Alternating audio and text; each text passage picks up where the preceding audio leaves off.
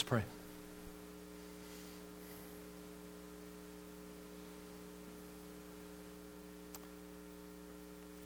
Father, help us in these moments to make a choice to follow you. From wherever we are, God, give us grace to follow in your good ways for us. And we pray now that your word would have its good effect on us. Lord, may my words be useful in your hand. I pray in the name of Christ. Amen. We are on the front end of the book of 1 Corinthians these days. We've made our way into the 3rd chapter. If you'd like to open up your Bibles there, 1 Corinthians chapter 3. And we are following up on what we talked about last week, and by way of review and by way of clarification. Last week we talked about a couple scripts that we would like to write for our lives that we're choosing between. The one, we are helpless and pitiful, and the other, we're a hero. I talked about being Woody Allen or being The Rock.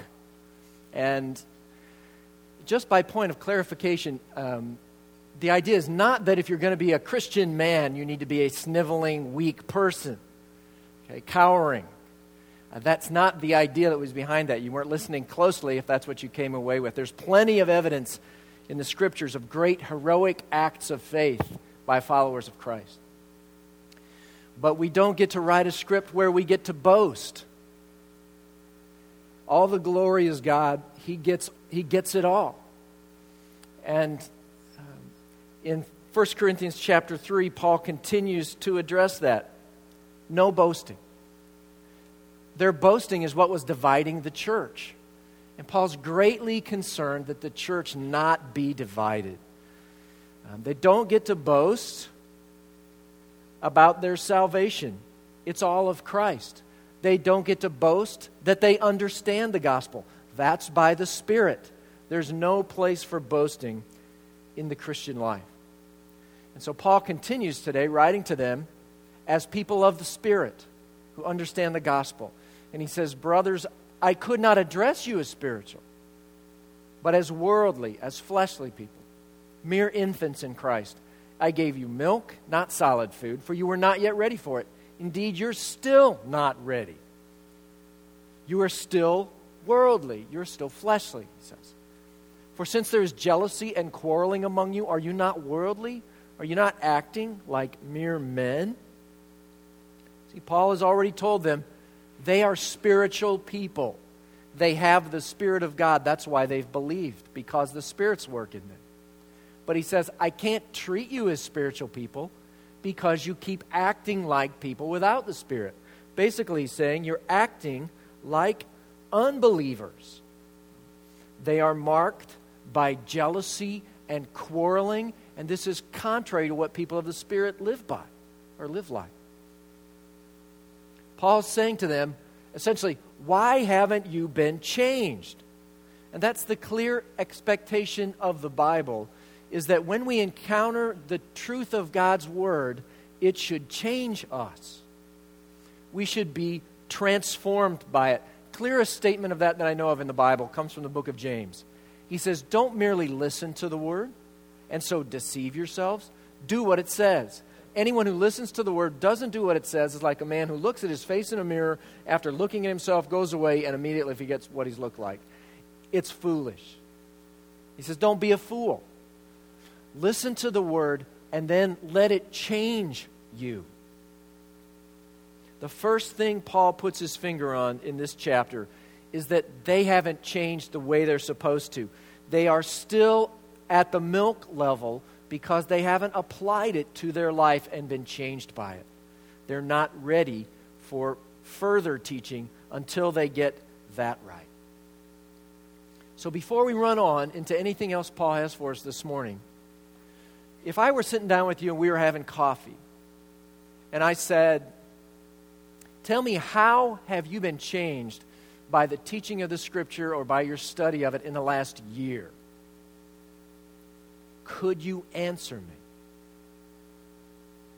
Could you tell me, I'm not as angry as I used to be? I'm more pure. I'm kinder.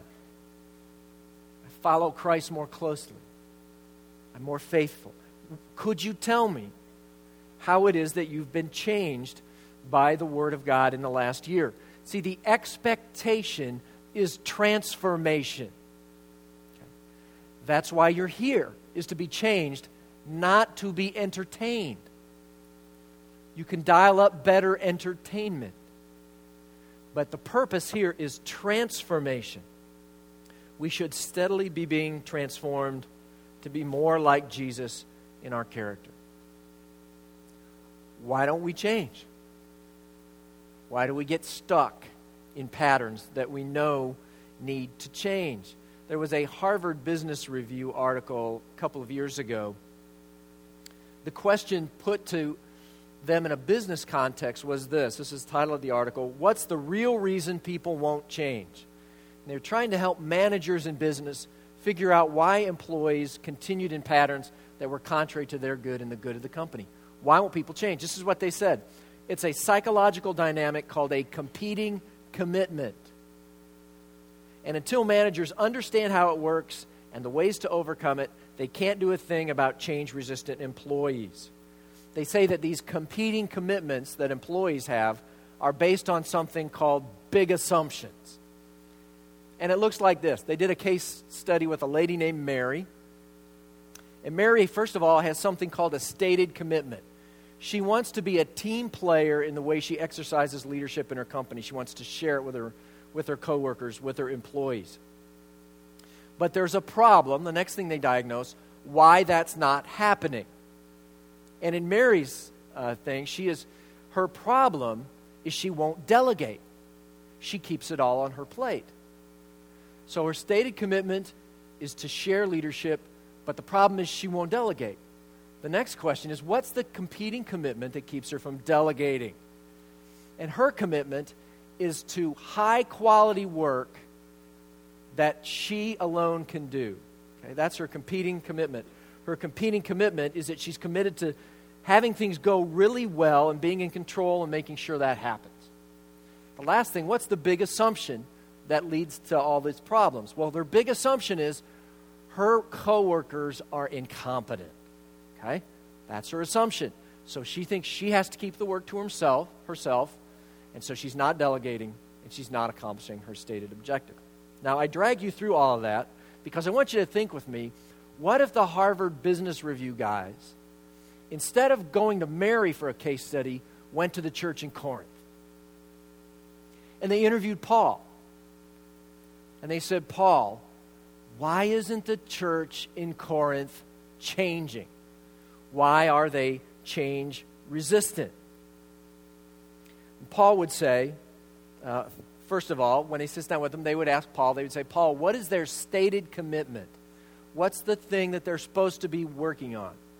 And their stated commitment, according to the Apostle Paul in the first 4 chapters, is they need to be one. The church cannot be divided. That's the main thrust of these first 4 chapters of 1 Corinthians. So he would say, the church needs to be one. Remember back in the first chapter, Paul says, I appeal to you, brothers, in the name of our Lord Jesus Christ, that all of you agree with one another so that there may be no divisions among you, and that you may be perfectly united in mind and thought. See, unity matters in the church. It's huge in the church. Paul is pressing them, all 4 of these chapters, again and again. You're hearing it in our sermons. Unity is huge in the church. Listen to what Jude says about disunity and division in the church.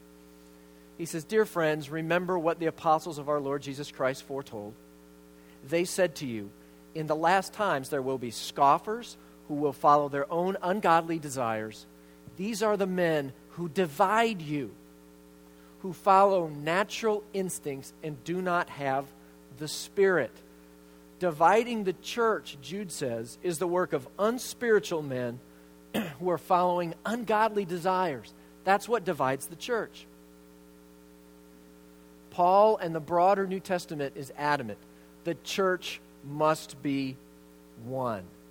It's the command of God. And as the folks from Harvard would say, that's our stated commitment as a church. The church must be one. So, This is what I want you to do to start things off. I want you to turn to the person next to you, and I want you to say, by God's grace, I will not divide this church. Okay? Go ahead. Just turn to somebody near you. By God's grace, I will not divide this church. All right. Okay? All right, now it's a short statement. Shouldn't take you that long. All right. Now that's our stated commitment. Okay? We just made it. By God's grace, we will not divide this church. That's our stated commitment, and it's the command of God for our lives. So the next question in the interview with the Apostle Paul, if that's your stated commitment, what's the problem? Why is the church not united? And I think Paul would say that their problem, he wouldn't use that word, he'd say their sin is that they are jealous and arguing amongst themselves. Look at the 3rd verse. Paul says, you're still worldly. For since there is jealousy and quarreling among you, are you not worldly? Are you not acting like mere men, that is, people without the Spirit of God? See, one of the expected differences, one of the immediate changes expected amongst people who have the Spirit of God is that we will not be divided by jealousy or a competitive spirit. Okay? We won't let it divide the church. John Ortberg tells a story. He was at a pastor's conference. During a break between sessions, he says, 3 of us were talking together, 3 pastors. One man said to another, so how's your church going? He says, in case you're not a pastor, let me translate. That's pastorese for, how big is your church? Which is pastorese for, how important are you? Are you worthwhile for me to talk to and get to know? Would it be cool for me to go back home and tell people that I had a conversation with you? Okay. The pastor responded, oh, pretty good. We have about 1,000 at our church. How's your church going? The first pastor said, well, the Lord's blessing us all right. We run about 1,500 or so. And then they looked at me, Ortberg says. He said, I knew what was coming next. I was working at a church that maybe had 250 attenders at that time.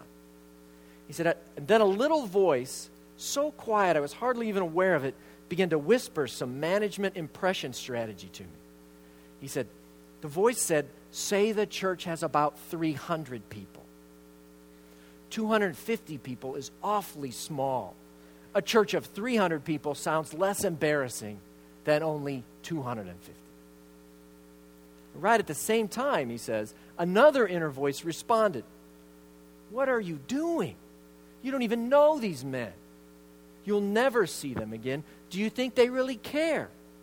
Are you willing to trade your integrity, when you come right down to it, is really all you have for the sake of the status you would gain by 50 lousy people? So Wartburg said, so I said, we run about 2,000. It says not just transfers from other churches either, seriously impressive converts. Hugh Hefner, Jimmy Hoffa, the Dalai Lama. He said, if you're going to compromise your integrity, go big, is what he said. There is a competitive spirit in the church. It divides the church. It's closely related to what Paul's talking about here when he says you're jealous and you're quarreling. See, jealousy is really an expression of pride, where my intense commitment to me and my reputation will not allow me to rejoice in your success. When you succeed, I cannot rejoice with you if I'm jealous of you. And Paul will later say in 1 Corinthians, we'll get there in chapter 12, this is the DNA of the church. When one part suffers, Paul says, every part suffers with it. If one part is honored, every part rejoices with it. And if you're jealous, jealousy can twist you up so that you're glad when your competition suffers, and you cannot rejoice when they succeed. And the temptation is for us to think of other churches, other believers, as competition, which divides the church.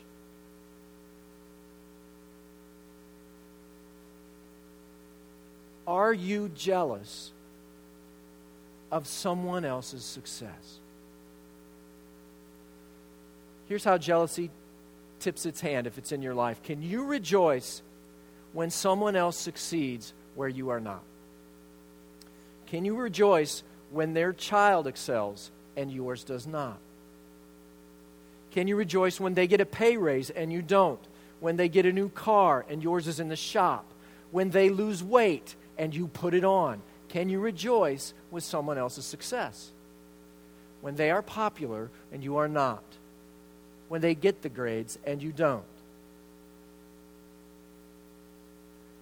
Jealousy divides the church, and our stated commitment, remember, is not to divide the church. Quarreling and strife, Paul says. Jealousy, quarreling, strife. It divides the church.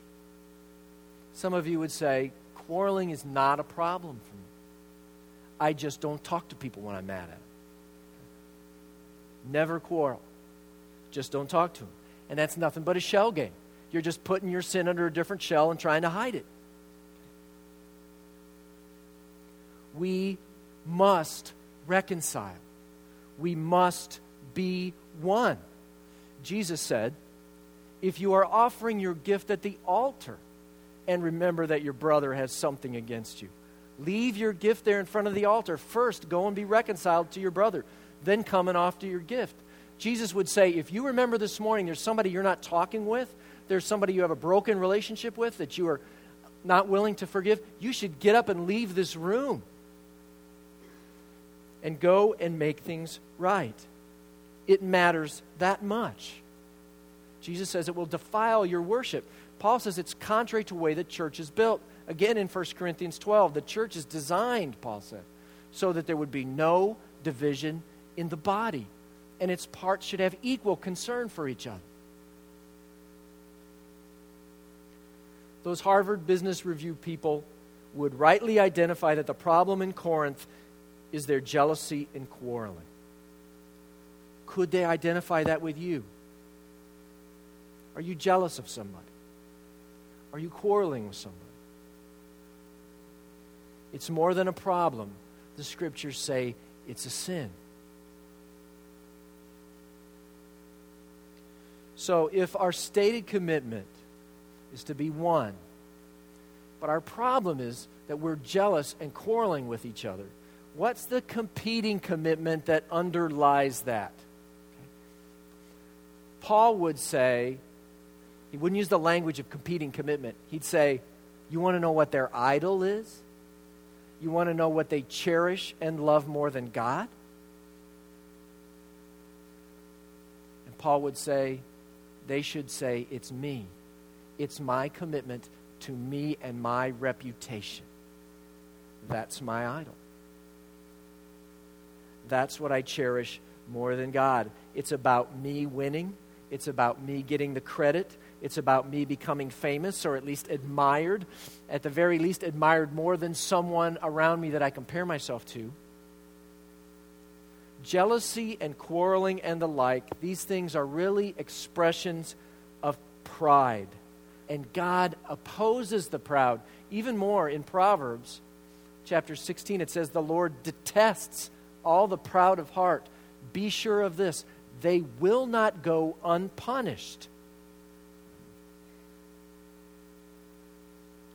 Is your pride keeping you from reconciling with someone in this room, someone in our church? You're just not talking.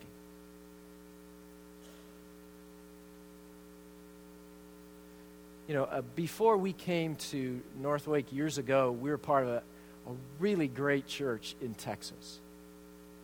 And I am so much a beneficiary of that church. That I learned so much about what it means to be the church from that church in there. But I was learning a bunch of other things. I was in seminary at the time, which meant I knew a lot more then than I know now.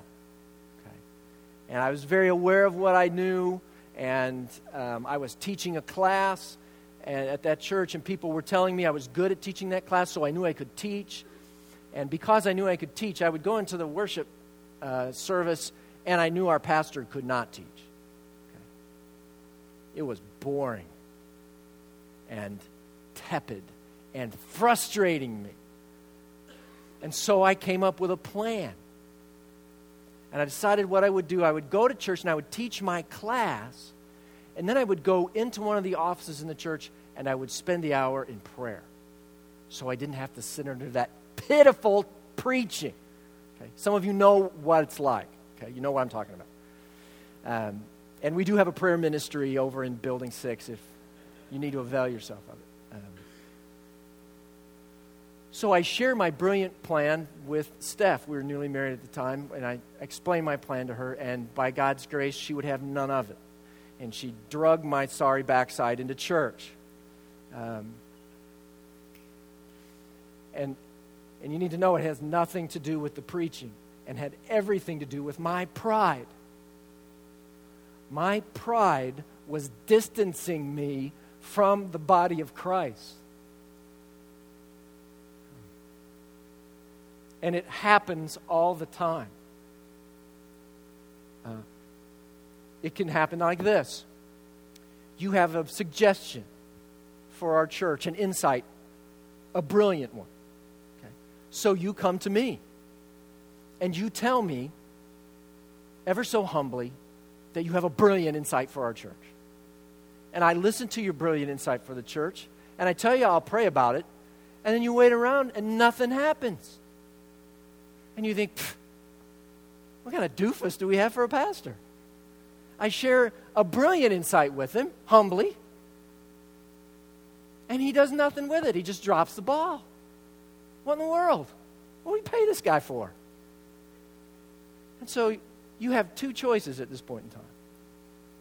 You can either say, he's a doofus, and serve and love unimpaired, at which you are a constructive critic of the church, offering constructive criticism, or that criticism cannot be constructive, it can become divisive, and you can fold your arms and you can step back and say, I'm just going to watch how this plays out. I'm not serving in this kind of yahoo organization that doesn't even know how to handle a brilliant, humbly offered insight.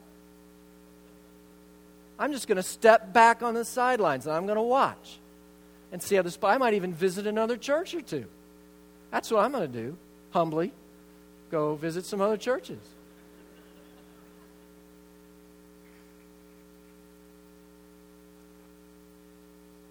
See, your competing commitment, your idol, mine, it's pride. It's the exaltation of me and my reputation at the expense of somebody else. Even at the expense of the unity of the body of Christ. God help us. Well, these Harvard Business Review people, they want to know, they want to dig even deeper. They want to know what's the big assumption that underlies the competing commitment that's creating the problem so we can't fulfill stated commitment of being one. What's going on? What's really the heart of this? And Paul would, I think, say there's no big assumption. There's a big lie. And the big lie is simply this. We believe that I matter more. Way down, hidden, unadmitted, we believe I matter more. My ideas matter more. My reputation matters more. The attention I get matters more. I matter more. I matter more. In Corinth, they thought they mattered more because they followed somebody who mattered more than the person that the other guy was following. I'm of Paul. I'm of Apollos. It was significance by association, which is really prideful discrimination. And it was dividing the church. And according to the Scriptures, it's not just a big assumption, it's a big lie. So what do you do about that? How do you change such a prideful assumption, such a big lie? And Paul addresses it really in an interesting fashion in the remaining verses in our passage. He says, when one says, I follow Paul, and another, I follow Apollos, are you not mere men? He says, are you not acting like unbelievers? What, after all, is Apollos? And what is Paul? Only servants through whom you came to believe, as the Lord has assigned to each his task. I planted the seed, Apollos watered it, but God made it grow. So neither he who plants nor he who waters is anything, but only God who makes things grow. The man who plants and the man who waters have one purpose, and each will be rewarded according to his own labor. For we are God's fellow workers. You are God's field, he says. You are God's field. So in this analogy, God is teaching us what it means to be the church through Paul's little analogy here. He says, in this analogy, the church, you guys, are the field. And since we're talking about pride and humility, think of it this way. You're the dirt, okay? You're the dirt. Just think of it that way, since we're having that angle this morning. Paul and Apollos, they're just the guys out working in the field. They're just the hired hands out working in the field. They're working together for one common purpose. There's a book written a long time ago. It had a fantastic title. It was called Your God is Too Small. Flip that around and think about it from the other side. What Paul's saying to them is not only that, but he's saying, your man is too big. Okay? This is not a stature or girth thing. This is about what you think about him. You've exalted him to too high a place. He's just a guy tilling the soil, working the dirt. Paul says he and Apollos, they're just servants, just like guys who wait on tables. And Paul is extraordinary in his example here. This is the legendary Apostle Paul here, the guy who wrote a large portion of our New Testament. And he's putting himself on an even keel with a guy named Apollos we know almost nothing about, except that at one point he had some pretty bad doctrinal problems. And Paul says, we're both just workers.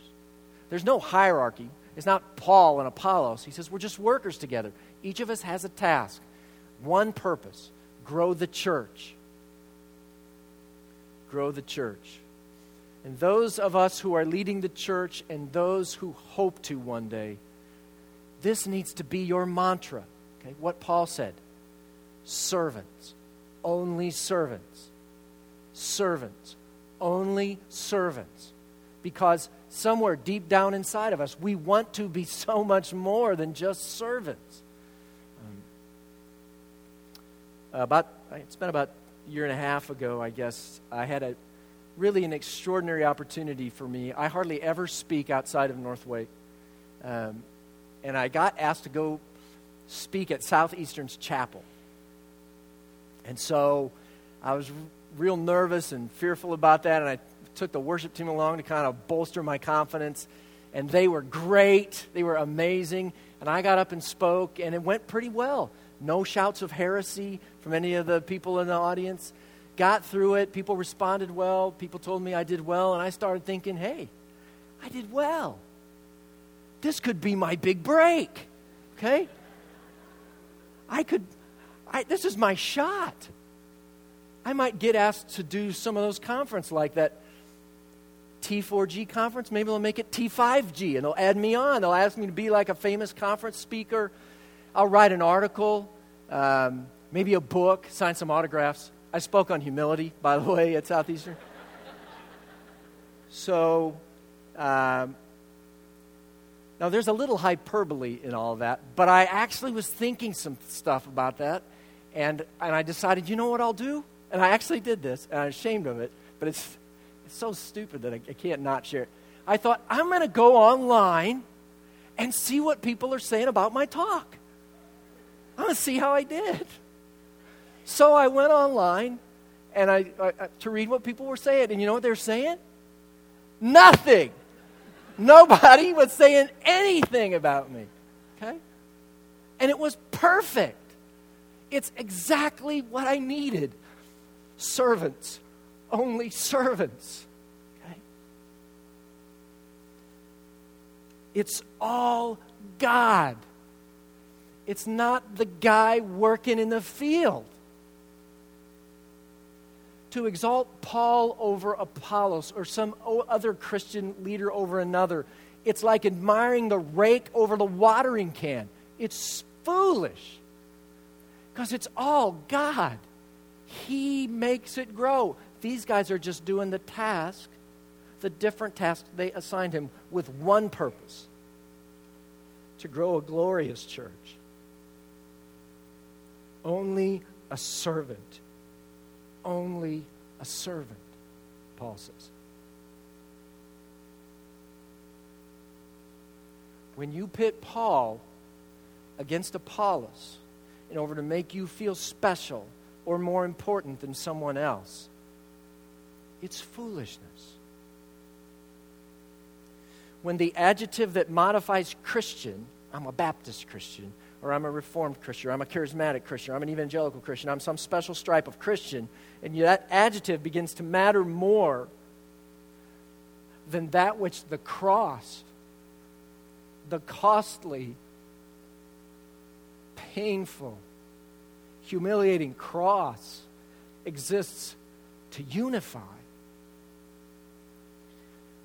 When that adjective makes you look down on someone or feel superior to someone who is your brother or sister in Christ, then we're just worshiping the rake or the watering can, or at best, the guy who wields it. When God owns the farm, He owns it all, and He is the only one who can cause it to grow. See, the key to countering our errant big assumption that I matter most, Paul says it's to put leaders in their proper place. Only servants. And God in His, He matters. He causes the growth. He owns it all. We must exalt Him alone, far above me and my reputation, and us and our leaders. So, is your pride dividing the church? Is your jealousy keeping you from rejoicing with someone else? Is there someone in this church family, someone in the broader family of God that you need to be reconciled with? Are you being changed by the Word? Are you willing to be changed by the Word right now? And I think a beautiful first step, since we're talking once again about the divisiveness of pride, is that as our worship team comes to lead us in our time of response, that you would come and you would bow low in front of God and everybody and repent of your pride. And find grace at the throne of Christ in your time of need. So let's bow together, and then we'll respond in worship.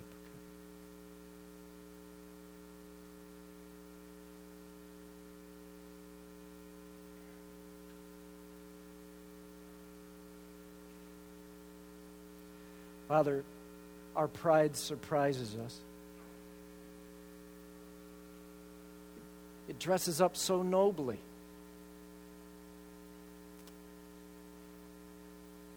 It's a discernment. It's good taste. It's justice. And in times like this, when you peel it open for us, we see what it is. It's pride.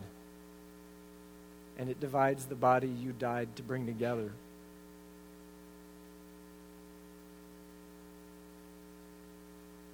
And so, Father, we are sorry. We regret it. We confess that it is evil and does not honor you. Have mercy on us and free us by the great work of Christ and your Spirit, by your word. Help us now to begin the hard work of changing in response to that which you have taught us through your word. So the name of your Son would not be shamed, but exalted by the family of believers here at Northwake. We pray this in Christ's name. Amen. Let's stand. Worship our King.